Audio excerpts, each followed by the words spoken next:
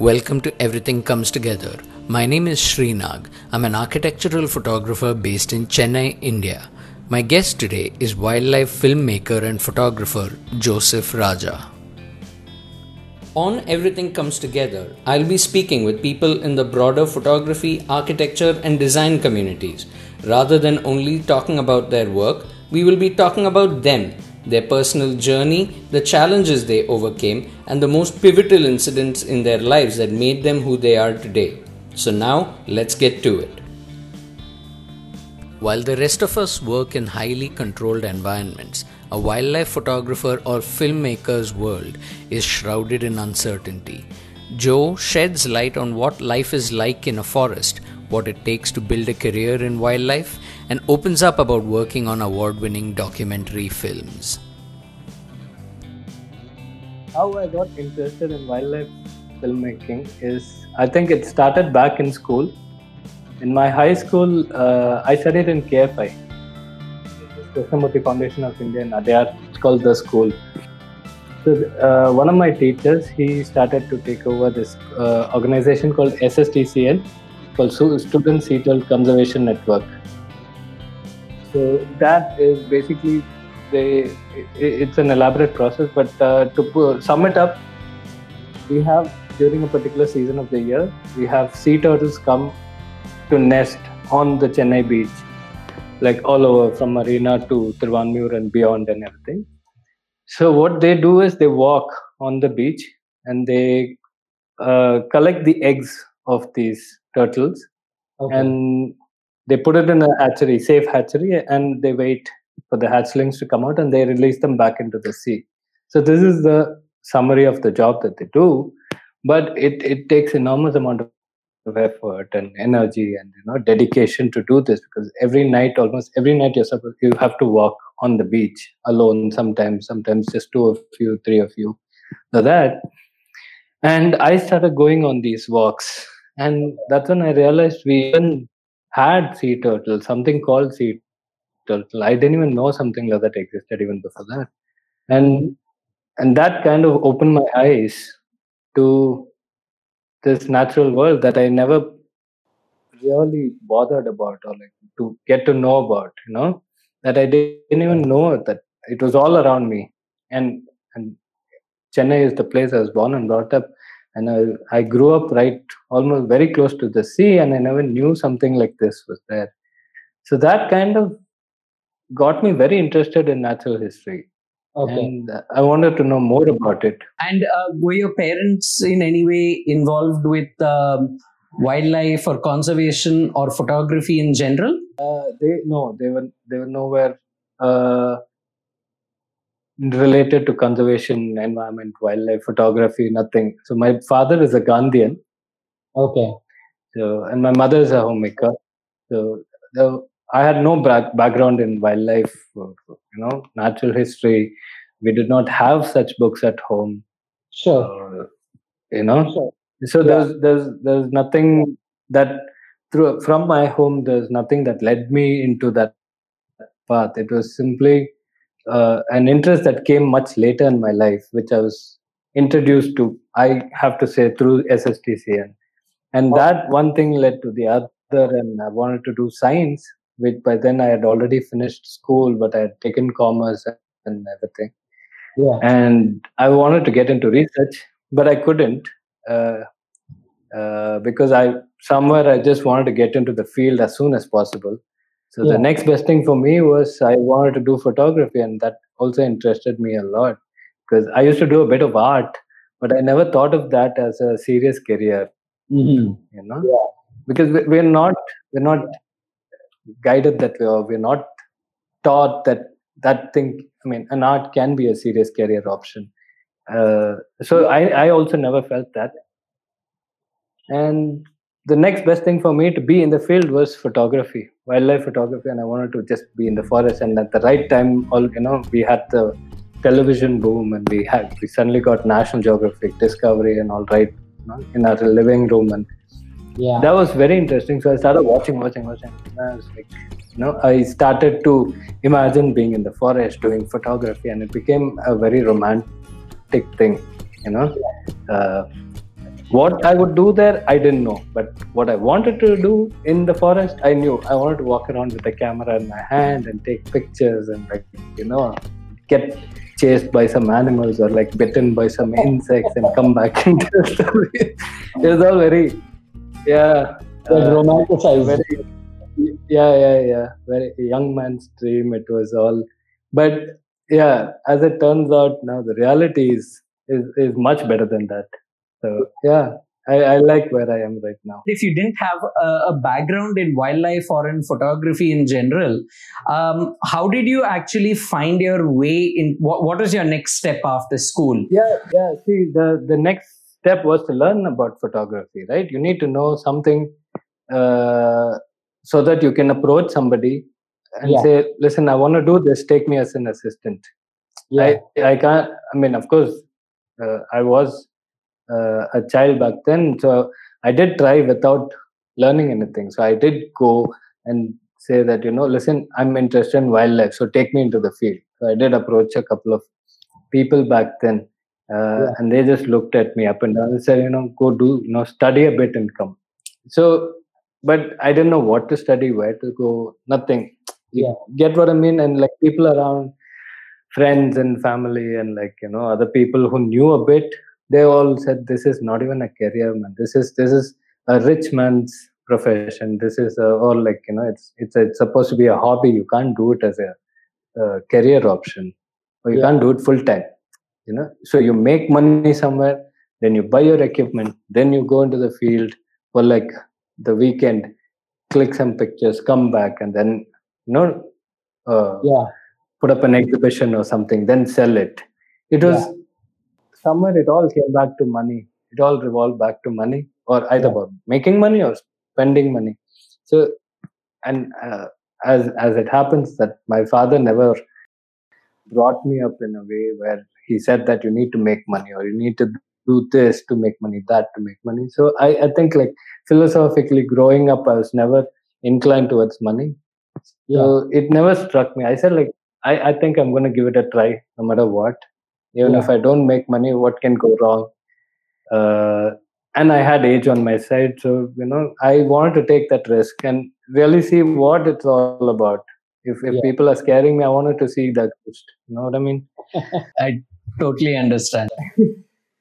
So yeah, I did go, and I wanted to study. So I actually did Viscom at Loyola. Visual communication, And visual communication at Loyola. That was where we met too. It was nice. It was a nice place to see so many people interested in just probably something to do with art. Be it copywriting, be it photography, direction. It was, most of the people I met were not talking about money for a change. Yeah, because I think most of the people who were studying there didn't really have a ton of money. Yeah, that's true. So, but yeah, I was in hope that I would come 3 years after the course. I'd step out and somebody would give me a camera and I'd go right into the forest. Then, of course, that didn't happen. So I stepped out in the real world, and then I realized there is so much more to learn. There's just tons and tons to learn, and this was just like probably like half a step in the entire staircase.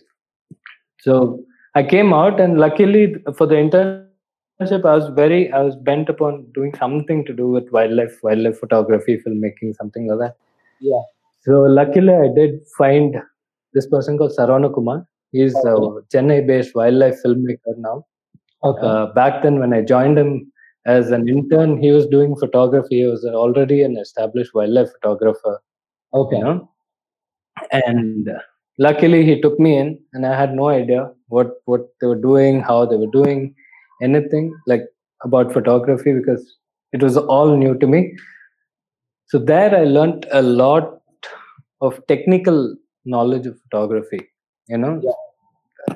His assistants were like continuously bombarding me with zone system, transparencies, developing, processing, printing, this, that, and everything. And the Saravas and his library had so many wildlife based, related books and photography. So it was photography books and wildlife books, and I wish I could. I was I was an avid reader. I think I just went through stuff. Yeah, yeah. Yeah, but the library was new to me. It's the first time I saw a small library that had things that was of interest to me. You know, so things like that was really great working with Sarah. And then once college was over, I said, okay, I need to follow this man for some more time to learn, pick up more skills. So I got back to him. I said, I want to continue working with you. This college is over. Let me just come back. So, and then he was also, I think he was happy guiding me. So he took me. And I think I worked for another almost 2 years with him. This was also where you picked up a lot about editing a film, right? A wildlife documentary. Yeah. So luckily for me, though I don't believe in luck, it's just that Sarah started to get into filmmaking when I joined again, and he started doing short documentaries, small documentaries, and he was also getting into filmmaking, and that was really good for me because he needed an editor for the films that he was shooting and directing, and I had no idea, and and I said I want to do wildlife, and he said you do editing. Editing is a great way to learn filmmaking, overall filmmaking, because you're sitting on the edit table and you're seeing what has been done and what can be done, Yes. and you learn a filmmaking process if you learn editing, if you do it sincerely, Yes. and I took up that advice seriously, and I learned editing because he had just then got one MacBook Pro, and he had Final Cut Express. I still remember the first one, no? Final Cut Express installed in it, and he was also learning the software along with me because he also wanted to edit. So both of us would learn the software together. And I was also editing it for him. I would do basic cuts and then he would fine tune it a bit. So I was like learning and watching and learning what he was doing at the same time learning. And we were exchanging a lot of notes and this and that about the technical part of editing, and a little bit about filmmaking. And I would assist him on the shoots that he goes. So I was learning a lot more on the job, and that was very good. So after the 2 years I got a lot of confidence that I can also do these small films, and I can, as a one-man team, I can do it and I finish it and I can make some money out of it also. So for the next, after I left him for a year or so, I was doing freelance work, though I wanted to like do wildlife. It doesn't happen like that, right? Absolutely. So I was doing a lot of these small corporate films, some educational films, and this and that, and life is going on. But somewhere I was unhappy. I continued to be unhappy because I just somehow wanted to get into the forest, but I just didn't know how, because even Sarah couldn't take me into the forest because I there was already a lot of people in the field, and many people had already many assistants with them. And what is this? What is the thing that I can take into a team, right? What is the extra talent that I had that I can go with, and I say, okay, I have this. I'm going to help you do this, your film this way. And I wasn't in that position then. Okay. So that is where I think editing really helped me out. So I think the 2 years with Sarah and then 1 year alone, that really, like, I just started to work a lot with editing and shooting a little, editing more. Yeah. And again, luck, though I don't believe in it, these people called Kripakar and Senani, I got in touch with them. So at this point, Joe, I think you got a big break that really took your career to the next level. Yeah, in 2008, these people from Mysore, they're Mysore-based wildlife filmmakers, senior wildlife filmmakers. They're called Kripakar and Senani. They were making this docu-series on Indian wild dogs for the Animal Planet. Yes, I remember. Yes. So it was a mammoth project, okay, and it was on the wild dogs. And I happened to luckily contact them almost at the right time, and I was planning to go abroad and study because I was getting frustrated staying in Chennai and doing all these small shoots and everything. I wanted to like upgrade my skill level, so I thought, okay, might as well go and study. Mm-hmm. And I was finding it a bit difficult to go there, or like, I was trying to find the best school. Visa was an issue, of course. The studying abroad, that to filmmaking itself is another challenge financially also, right? Because you're Yes. going to shell out at least 50, 60 lakhs, and Yeah. then you're not sure if you're going to get it back on time. So all these things were going on in my head, and luckily we got in touch, and I told them this is what I'm planning to do, Mm-hmm. and they were like, "Listen, if you know editing, which I did, and they did know I knew editing, they were like, why don't you come over and start putting the film together for us, because we're still shooting, we have a lot of footage, we want somebody to do this basic cut, so Mm-hmm. just start editing, put the film together, and at the end of when we reach the end, we will get a pro editor, a person who's a pro at wildlife film editing, and ask him to put the film together. So it just works good for all of us. Yeah. We also know what we're doing, and you also get to do some wildlife bit. And Yeah. I was like, oh my god, this is such a great opportunity, and I was like really thrilled. So I went immediately, packed my bags, and went off. Got the hard disk. I did my research on the technical part of all this thing, because they were shooting in full HD, and full HD was such a big thing back then in 2008 9. Yeah. Now HD is like a joke. So, but yeah, so um did all that, and I started working. It took me almost some 6 7 months, 8 months almost, to put the whole film together. Yeah. And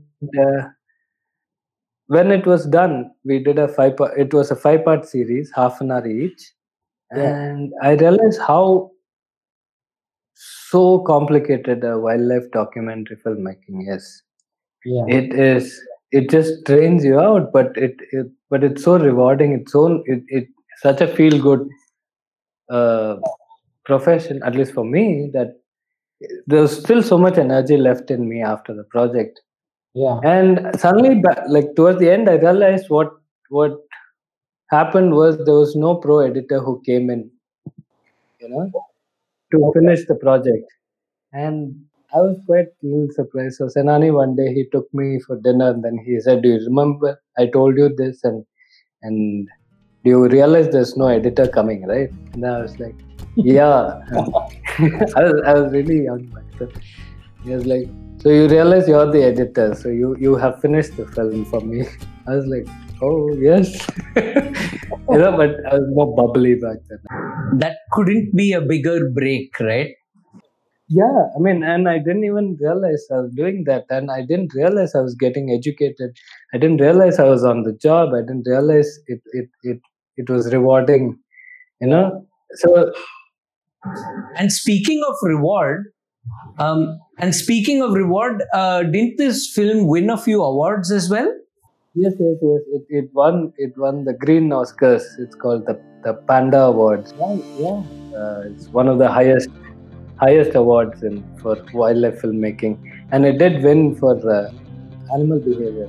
Things like Okay. Senani's he's put in like some 30 years of his life behind wild dogs. He's Mhm. studying them, doing all that. So that was a great project that I started off with that. So I was like very thrilled, Yeah. and nothing like learning on the job. And if you have mentors like them who are willing to teach you stuff and not like withhold things, or you know um, trick you into doing something, or like I don't know, if you're already I just feel that they're already like at a level where it's so difficult for anybody to reach, that they don't feel threatened by anybody. Yeah. Absolutely. And it's wonderful if you get somebody like that who doesn't look at you as a threat, or as a competition, then learning is just so much fun because they're just willing to teach, and if you're willing to learn, nothing like it. You just learn, and it doesn't become a job or a work, or or like it doesn't get boring, tiring. Just have a lot of energy at the end of the day. Yeah, and I assume since you were working with them, they would have had good equipment to work with, and you would have learned how to use the proper equipment to do the job. As you said, at that time, Full HD was the standard, and you were working at that standard. Yeah, international standard. There is a basic standard internationally that you have to meet no matter what. You can have, uh, a handycam or whatever that you think you can do better, but there are these technical standards that you have to meet if you want to do international films. So yeah, for luckily for me, I just don't believe in luck, but I'm just using that word a lot. But I'm not a very technical person at all. I don't like gadgets. I don't like getting all the new tech and experimenting with that. I'm not saying that I'm not open to experimenting. It's just that I'm not driven by gadgets. Rather, I'm a person who gets driven by the story, or more than anything, the story drives me. And if the story really requires that, then yeah, I might look into that gadget. So even Senani and Kripa, we matched that way because Senani and Kripa are also strong believers in the same philosophy. In fact, I got stronger in that philosophy because of them. Anybody can handle a camera, but to tell a story, you need to be really, really creative in other ways. So once you are good at that, then these are a set of skills that you can pick up. I'm not uh, uh, demeaning them or keeping them low, but I just feel that they are not beyond your reach. If you really put your mind to it, then you can get technically really strong in no time. But I think storytelling is something that you just have to break your back over. It's very difficult, and you sometimes you just feel you either have it or you don't. It can be depressing sometimes, but it just takes a lot of your time to get very good at storytelling. You can be a really bad storyteller verbally, but you can be an amazing writer. Whatever works, but story, you just have to have a really strong story. So that way, me and Sanani and Kripa really we gelled a lot. Because we didn't believe that. So even I learned everything that Sanani and Kripa, however they did wildlife filming in the forest. I went along and I took the same path. And it was I feel it's a very great path because there are few things for your mind to get disturbed with. You have one camera, you have one lens, you have one tripod, you have one microphone, which these four things can't disturb you. You see something, you only think about how to shoot that. You don't think about, okay, do I use this lens or that lens, or do I go here or there and everything? You know what I mean? Will my microphone pick it up? Do I need a gimbal? The wildlife is over by then. So the shots that will require you to have different lenses, wide and this and that, gimbal, or I don't know, all these other things, drone and stuff like that, they're all you can shoot in controlled conditions. If you're going to try and shoot a hunt with a drone, you're going to screw up the hunt. Absolutely. You know what I mean? Either you're going to disturb the animal, or you're going to not get the shot. Especially in Indian forest conditions, very difficult to go along with too much of equipment. This is out of my experience. And, so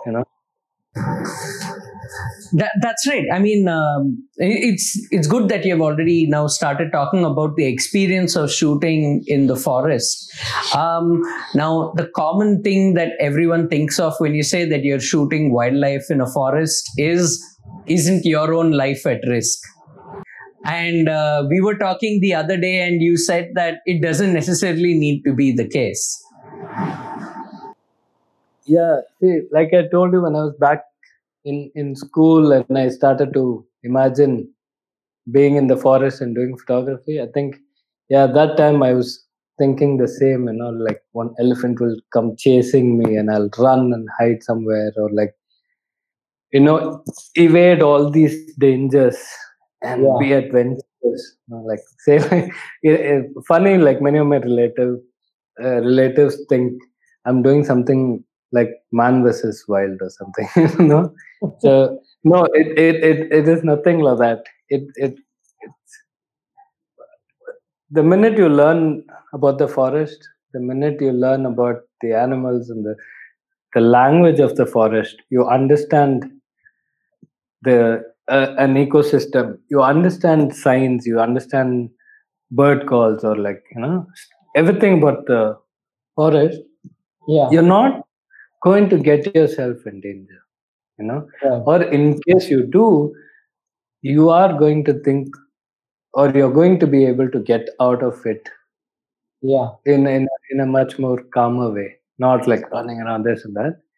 It's you're not going to get in Yeah. stupid trouble. Yeah. I don't know And if I'm putting. You also need to know where, because of your knowledge of the forest itself, you're also going to know where you need to be in order to get the shot you want later on, right? Yeah, I really like one thing that Senani says. Senani says, when many people ask him, how do you shoot the hunt? How do you shoot wild dogs hunting? You got so many of them. So Senani says you just have to start predicting an accident.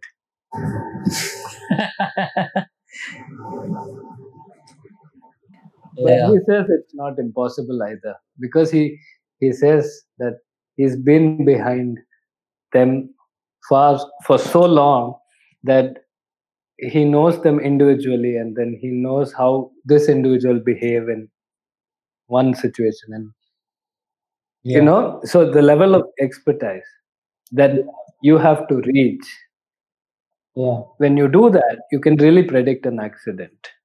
An accident for me will not be for an accident for Senani. For him it'll be very logical. I'll be like, how the hell did that happen? And he'll Yeah. be like, oh, because this dog did this, and the cheetal were there, and the wind was in this direction, and the calls came from there, so it Wow. had to happen here. So Yeah. for me, it'll look like an accident. For you, it'll look like an accident. For him, it'll be extremely logical. Sounds almost like a forensic analysis.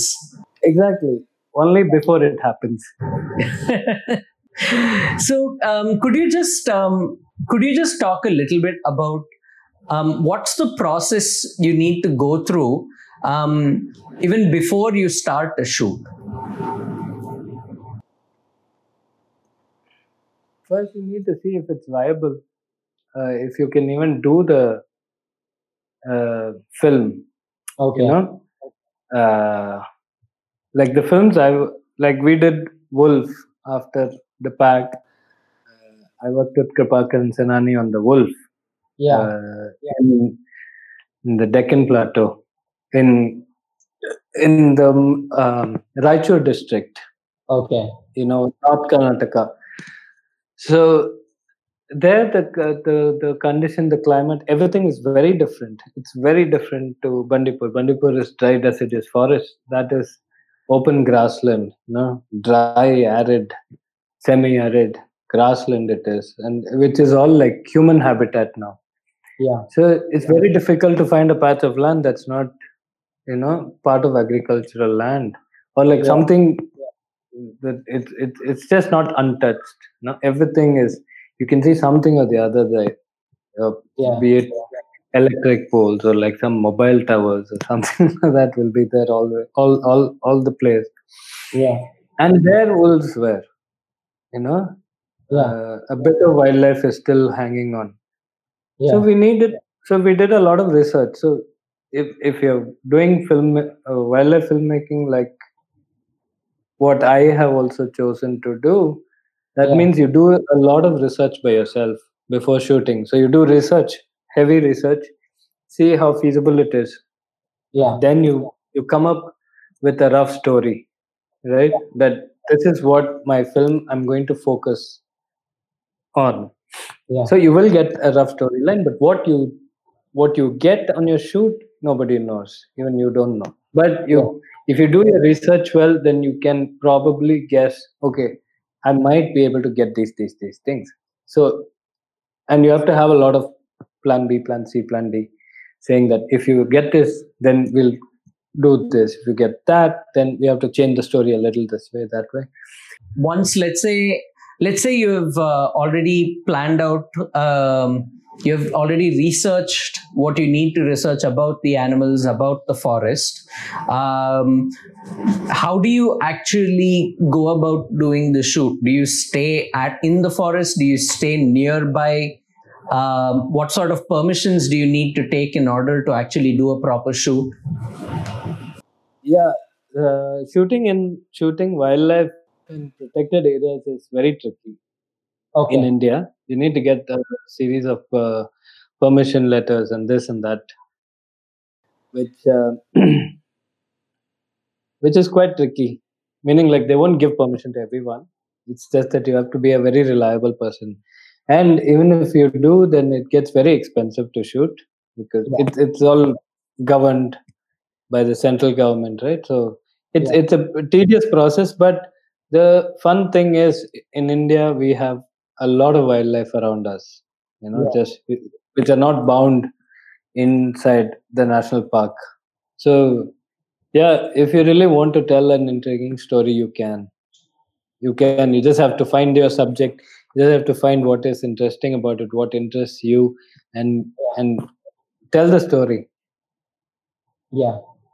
So the entire wolf film is outside national park. It's all in human habitat. So we Okay. didn't. Yeah. So we did take permission because we're doing a serious film. We took the permission from the forest department, but it is outside the national park. It's in villages and between agricultural fields and yeah. I have watched the film and I cannot tell that it's in purely human habitat area. It just doesn't come through at all. Nice. Yeah. So where do you actually stay when you need to film this? I mean, I know that you can't really talk too much about exact locations, but what sort of places do you stay at? Logistically speaking, is where my question is coming from. Yeah, see, like say, for example, Bandipur, you have permission to go into the forest in the morning at 6. So 6 o'clock you can enter the forest. So which means you don't want to waste any time. So it's better you find a place right outside the national park, so you can rent out stuff in the nearby villages and things like that. So instead of traveling every day, uh, though like Mysore from Bandipur is just 60-80 kilometers, you can't do that on an everyday basis. So you have to like start living in another place that is extremely close to Yeah. the forest. And wolf, we were camping in the open. That was Oh wow. great fun. Yeah, it was great fun. We just had no, we had tents. And how many of you were on the crew for Wolf?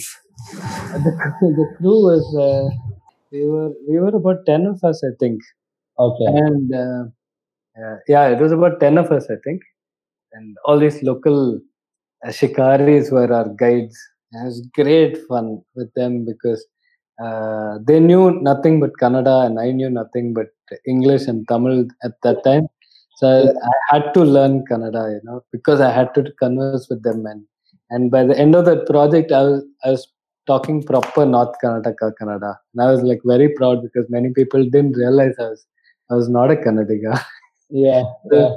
yeah, apart from that, it was great fun because we were just camping in the open because that's how they all kind of live. And we were following the nomadic tribe. For thousands of years they've been like nomads. They've been roaming the south central plains of Yeah. India. and we were trying to follow them. We were trying to film them at the same time. We were trying to film the wolves, Yeah. and so we had to be mobile also. And so it took us a long time for us to like zero down on one location where we said, okay, fine, we can find wolves here more regularly than other places.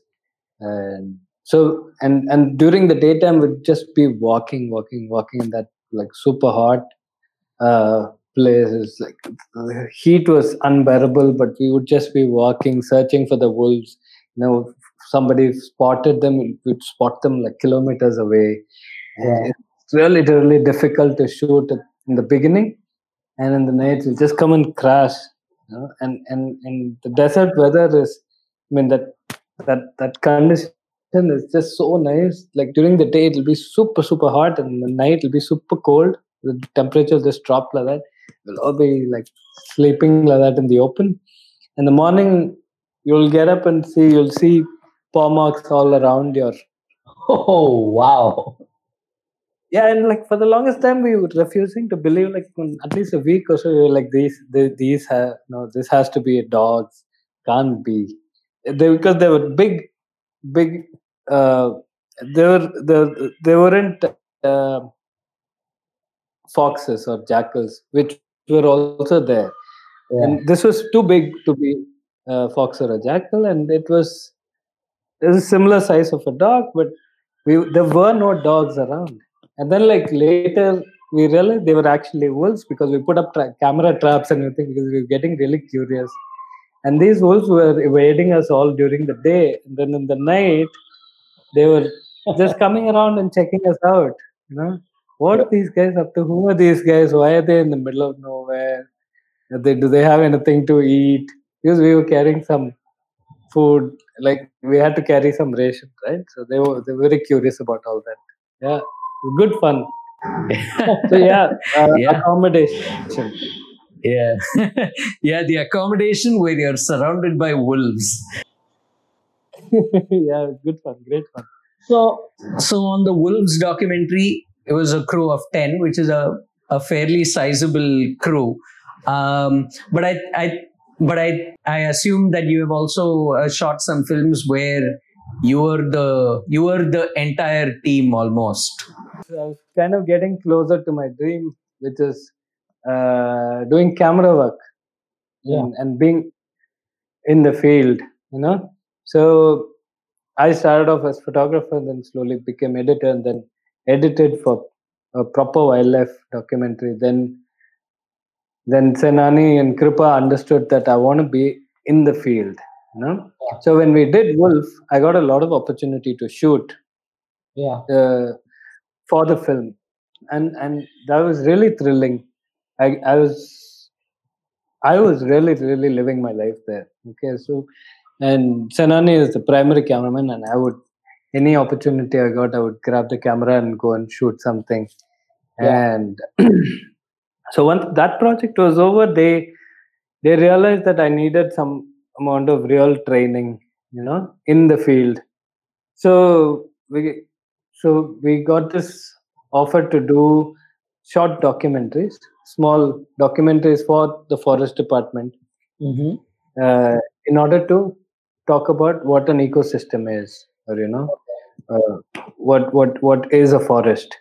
And this was supposed to be for the forest department, which ultimately would go for school kids, you know, and to get at least few of them interested in conservation, even filmmaking, anything to do with wildlife or the environment, you know. So this was our hidden agenda, but the purpose of the project was to make short films to give to the forest department, which will ultimately go to students. Yeah. So that Senani and Kripa thought was a great opportunity for me to be in the forest completely by myself Yeah. and shoot, roam around where I wanted to without any agendas. And I mean, of course, the film was there at the back of the head, but without the burden of finishing a project or an assignment. Yeah. You get what I'm saying? So, like, Absolutely. just shoot for a story that you are going to say, and and there is no pressure. And that opportunity was awesome for me. And I lived there almost for 2 years in Bandipur, and it was great. I really learned about the forest there. Though earlier working in the films, editing, watching, all that, it teaches you a lot, but nothing like being in the forest. You get to hear the sound calls, and you start understanding the language of Yeah. the forest. And that was the most thrilling element for me from that project, that I'm able to understand at least a little bit of the language, Yeah. including wind and everything. So there's like the film that we're working on now, trying to create all these, the elements that you can feel and hear in the forest, and we're trying our best to bring it in the film, bring that aspect of being in the forest. Yeah. And so if you were the only one doing the shoot in the forest, I assume you would also have a really restricted equipment inventory that you will carry in, right? So what sort of equipment do you use when you go out there alone? We have one camera, one lens, one tripod that's always fixed to the back of the gypsy, Okay. and two batteries, and we still use the old camera. So we have the tape system, so couple Okay. of tapes, and yeah, one microphone. So that's all. So we don't. So that, yeah, because being in the forest, you're already, so your mind is already trying to digest so much information that you can pick up with your ears and your eyes, and sometimes even with your nose, because like, Yeah. say you're following the tiger, and the tiger is sprayed somewhere marking, and your nose might pick it up when you're just passing by it, and then you pick it up, and then you come back, and then you say, okay, how fresh is it? If it's too fresh, then you start looking around for other signs. You start waiting to hear some alarm calls, then go and try and spot the tiger. If it's old, then okay, fine, we have to keep a track on this patch, maybe it will come again. Then you try to analyze how often it comes through this, or like how many tigers are there. It's fun, it's a lot of fun. So your mind is already doing all this, Yeah. and you don't want, I mean, at least I don't want to break my head over what equipment, what else can I carry, how else do I shoot this. Yeah. So Yeah. this is how I approach. Absolutely. This is the way I like to approach, because I like how I was taught, what I was taught by Kripan Sanani.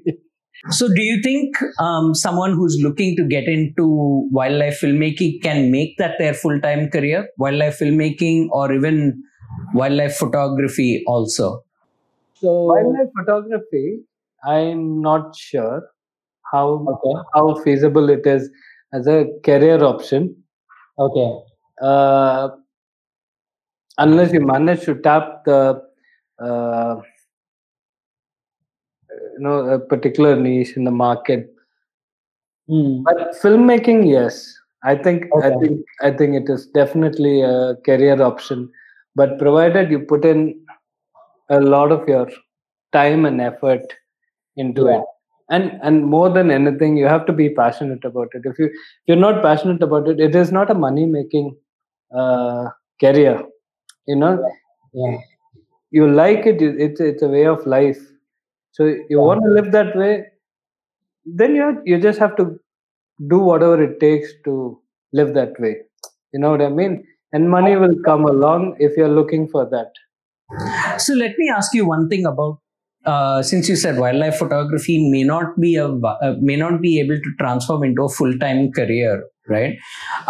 What are the general avenues where people can Can you sell your services as a wildlife photographer, or do you sell your photographs after you've shot it? See, if you get, let's for example say, if you become a National Geographic photographer, for the magazine or something, you go on assignments, then yes, definitely there is a great opening for you. But if you're a freelancer, then the danger is that a few of your photographs might get sold, not on a regular basis. So you will be ending up doing other photo shoots, fashion, or like in a product, anything. It can be anything, provided you are again passionate about photography in general. Wildlife photography, the danger in that is it is uh, one that you can't be too specific. You can't say that I will shoot tigers. I want to be a tiger specialist, or like a leopard or big cat, for example, or Yeah. this or elephants or anything like that, because most of these big wildlife you find only in protected areas. Yeah. Uh, so to go there, to travel there, it's all expensive at the end of the day. You can't just say I'm going to go shoot tiger and come back. Most Yeah. of the time, a lot of people go into the forest twice, thrice in a day, or in a day or two, and they don't find anything, and they get frustrated and they come back. And every time for them to go in and come out, it costs a lot of money. Yeah. So you have to really become good with your photography skill as such, Yeah. and you have to be you have to have really good eyes, and of course you have to spend a lot of your time shooting a lot of other wildlife photographs, Mm. and try and get assignments, Yeah. not necessarily for National Geographic. Get assignments for your local magazine, get assignments, so that your basic expenditure is taken care of, and at the end of the day you do give a good product to them.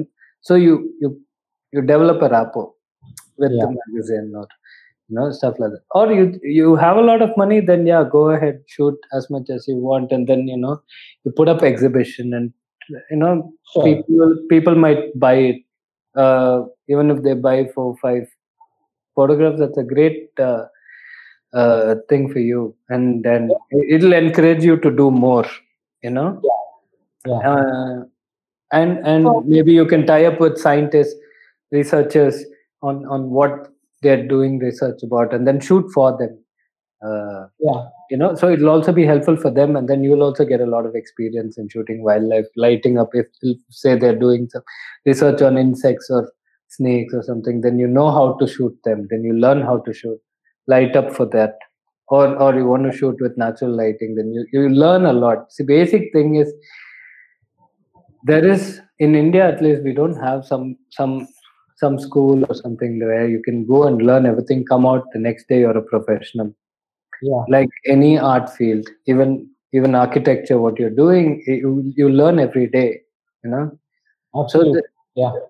yeah, when it comes to this, it's no different. You'll learn, you'll face new challenges every day, you'll be facing new obstacles every day, and you just have to keep going over them and learning. The more you learn, the better you are, and probably more questions you'll have, and the humble you'll become. Yeah. Yeah. And so once you actually decide you're getting into, let's say, wildlife filmmaking, what are the different ways that you can either sell your films or sell the services of making the films for people as commissioned projects? You need to have a very basic story, and then you go and pitch it Okay. to commissioners, and who will look at you and say, if you have good experience, then they might commission it. Otherwise, they might not. They will say you need a little more experience. Basically, they're putting in money, and they want to make sure that you can deliver the product. Sure. So for that, they want you to have a good profile. For you to have many films, or like one or two really big films in Yeah. your pocket, to gain their trust. For that, you need somebody like them to produce it, and for them to produce it, they need 2 3 films with you. You know what I mean? Got it. So the next best option is find your own way to produce the film, or you can do half the film. You put in half your heart and soul, and get like really really interesting footage. Yeah, that's another way to approach. You get like this. Just go out there, forget about money, forget about the project. Just put your heart and soul, get amazing footage, that nobody has ever seen, or like commissioners are really interested in, Okay. and use that footage and build your story around it, Okay. and get the commissioners interested in that. Or the third option is just you finish your film and then sell it to somebody. Yeah, so I feel the third option is to make your own film the way you want to tell the story, however you want it, with whatever shots you want, and then try and sell the film, which is high risk. If you're pumping in a lot of money from your pocket, there is a big chance that nobody might buy it, or you might be able to sell it. And that is essentially self-production, right? Self-production, yeah. Yeah. So now that we've talked about wildlife photography, wildlife filmmaking, you're also entering feature films, right? Yeah. So I find this a little amusing. You're a guy from Madras, and you grew up speaking Tamil and English, and now you're making your entry into Kannada films. Do you? So you obviously, like you said, you picked up the language while you've been working in Karnataka, right? Do you feel your language skills are good enough while you work with people in Kannada all the time? Yeah, see, that's what picking up the local language is very important. Because the minute you speak the local language, they look at you differently. They treat you differently, and they're more welcoming. Of course, I mean, but unless you're like some, from you're a white and you just can't speak anything, and you look at everything and like, wow, what's that? Then they might find you amusing, but not for long.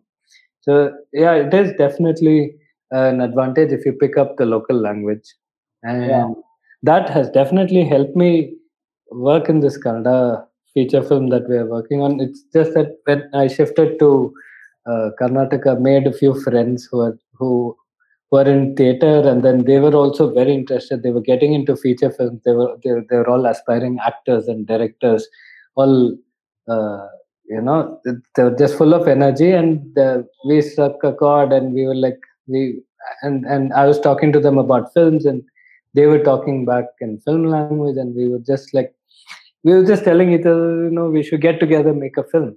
And then it just ended up that like few of us, some 3-4 of us, got together. We started making these short films just for experimental sake, just like understanding and for fun. We like every time I was in Mysore, we would make these short films for nothing, And we would just take one handycam and go and chuma just shoot. And I was trying to teach them whatever I was learning, and they were also coming up with these stories. And me and Senani, all of us would sit, and we would discuss even the stupidest of the stories. If one of us came up with, we would discuss that in great detail on like how it could be improved or how it could be treated. So it was really interesting because like we only spoke about films or wildlife or films or wildlife. So the days were packed, and the learning was just going on. And then it turned out that one of the boy came up with one basic story idea, and then I really loved it. Senani loved it, and me, Senani, sat that boy down, and then three of us just wrote down the script. We wrote the story, and we said, here we can have a commercial song. Here we can have the interval block, and here there needs to be an up and down, and this and that, and this can be the climax and everything. And it was, me and Senani were thrilled because that was the first time I think we both were working on a feature film script, like a proper commercial film. Though they've done a lot of other documentaries and telefilms and everything, this is like a proper feature film. So they were involved with your feature film as well? Senani? Yeah. Yeah. Well, oh, okay. I didn't know that. Okay. Yeah. Okay. That's a great thing about him, because when it comes to learning, he'll never shy away from it, or like something new, he loves it. So the three of us sat down and we wrote down the whole script, and I was like like I can't write Kannada, but I can't read and write Kannada, but I can speak and understand. So I was like dictating dialogues and all. I was like, one day I was laughing, and Senani was telling me, "Do you realize you're giving out dialogues for a Kannada feature film and you're a bloody Tamilian?" I was like, "Yeah, I mean, what does the world come to?" But no, it was great. It was great fun, and I was only supposed to do the camera work, Okay. and that was the deal. I said I want to do camera work for the film because I was enjoying the process so much, and luckily they did not manage to find an editor. So they asked me if I can edit. I said, yeah, this is great, good fun. I don't mind editing. So I started editing it. Yeah. And as we started shooting, because I was part of the process, continuously part of the process, I started directing it also. Okay. And it was great fun. Like me and this other boy, we both were directing the film. Yeah. It took a lot of difficult calls. We've been doing it for quite some time now, but I think it's a great film because I'm very curious to know what the audience reaction will be, or most importantly, what a critic's reaction is to this particular film, because it's not a regular Kannada film, it's not an art film either. It's just a very low budget, feel good, happy go lucky film, which I never thought I was capable of doing, and and we've done it now. The film is in DI stage, so hopefully, with all this COVID thing, next year it might get released. You're a wildlife filmmaker. You have collaborated with other wildlife filmmakers, and now you guys are making a feature film. How different is your approach from working on a wildlife documentary to now working on a commercial feature film? It has to be different. It is very different because it's unlike wildlife. This is control condition.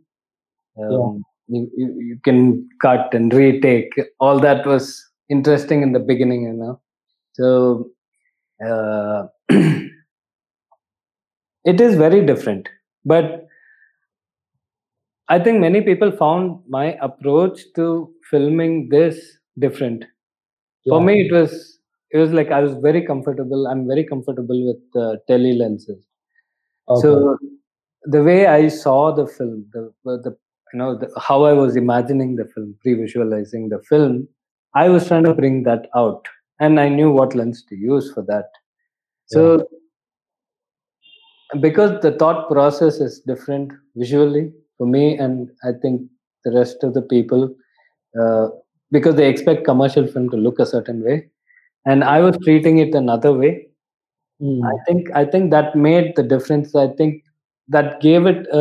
I don't know if I can say that about my own work, but I feel it gave it a bit of charm. Though there were a lot of mistakes that you don't usually find in commercial films, but those mistakes also kind of gave it a feel. You know what I mean? It gave it a personal touch to it, to the visuals. So it was very different in certain ways, but I was very comfortable doing that. And plus, we were a bunch of friends. We were doing the film. We had a producer, but we put in our heart and soul. We took the project very seriously, but we knew we were having fun. And we were very happy that we got a producer who was allowing us to have fun, and he trusted us that we would give a good product, a different product. So it was great. It was good fun. I think that's pretty great to hear.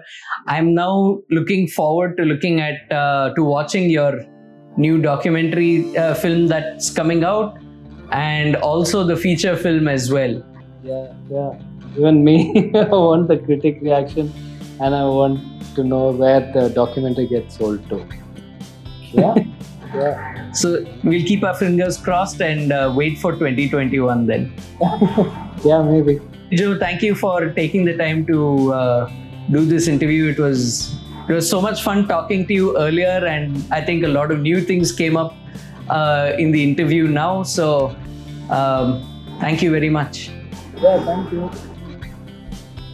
To watch this and other episodes of the show, please subscribe to Srinag Pictures on YouTube, or you can listen to the audio podcast by subscribing to Everything Comes Together on Apple Podcasts, Google Podcasts, Spotify, or on the podcast app of your choice.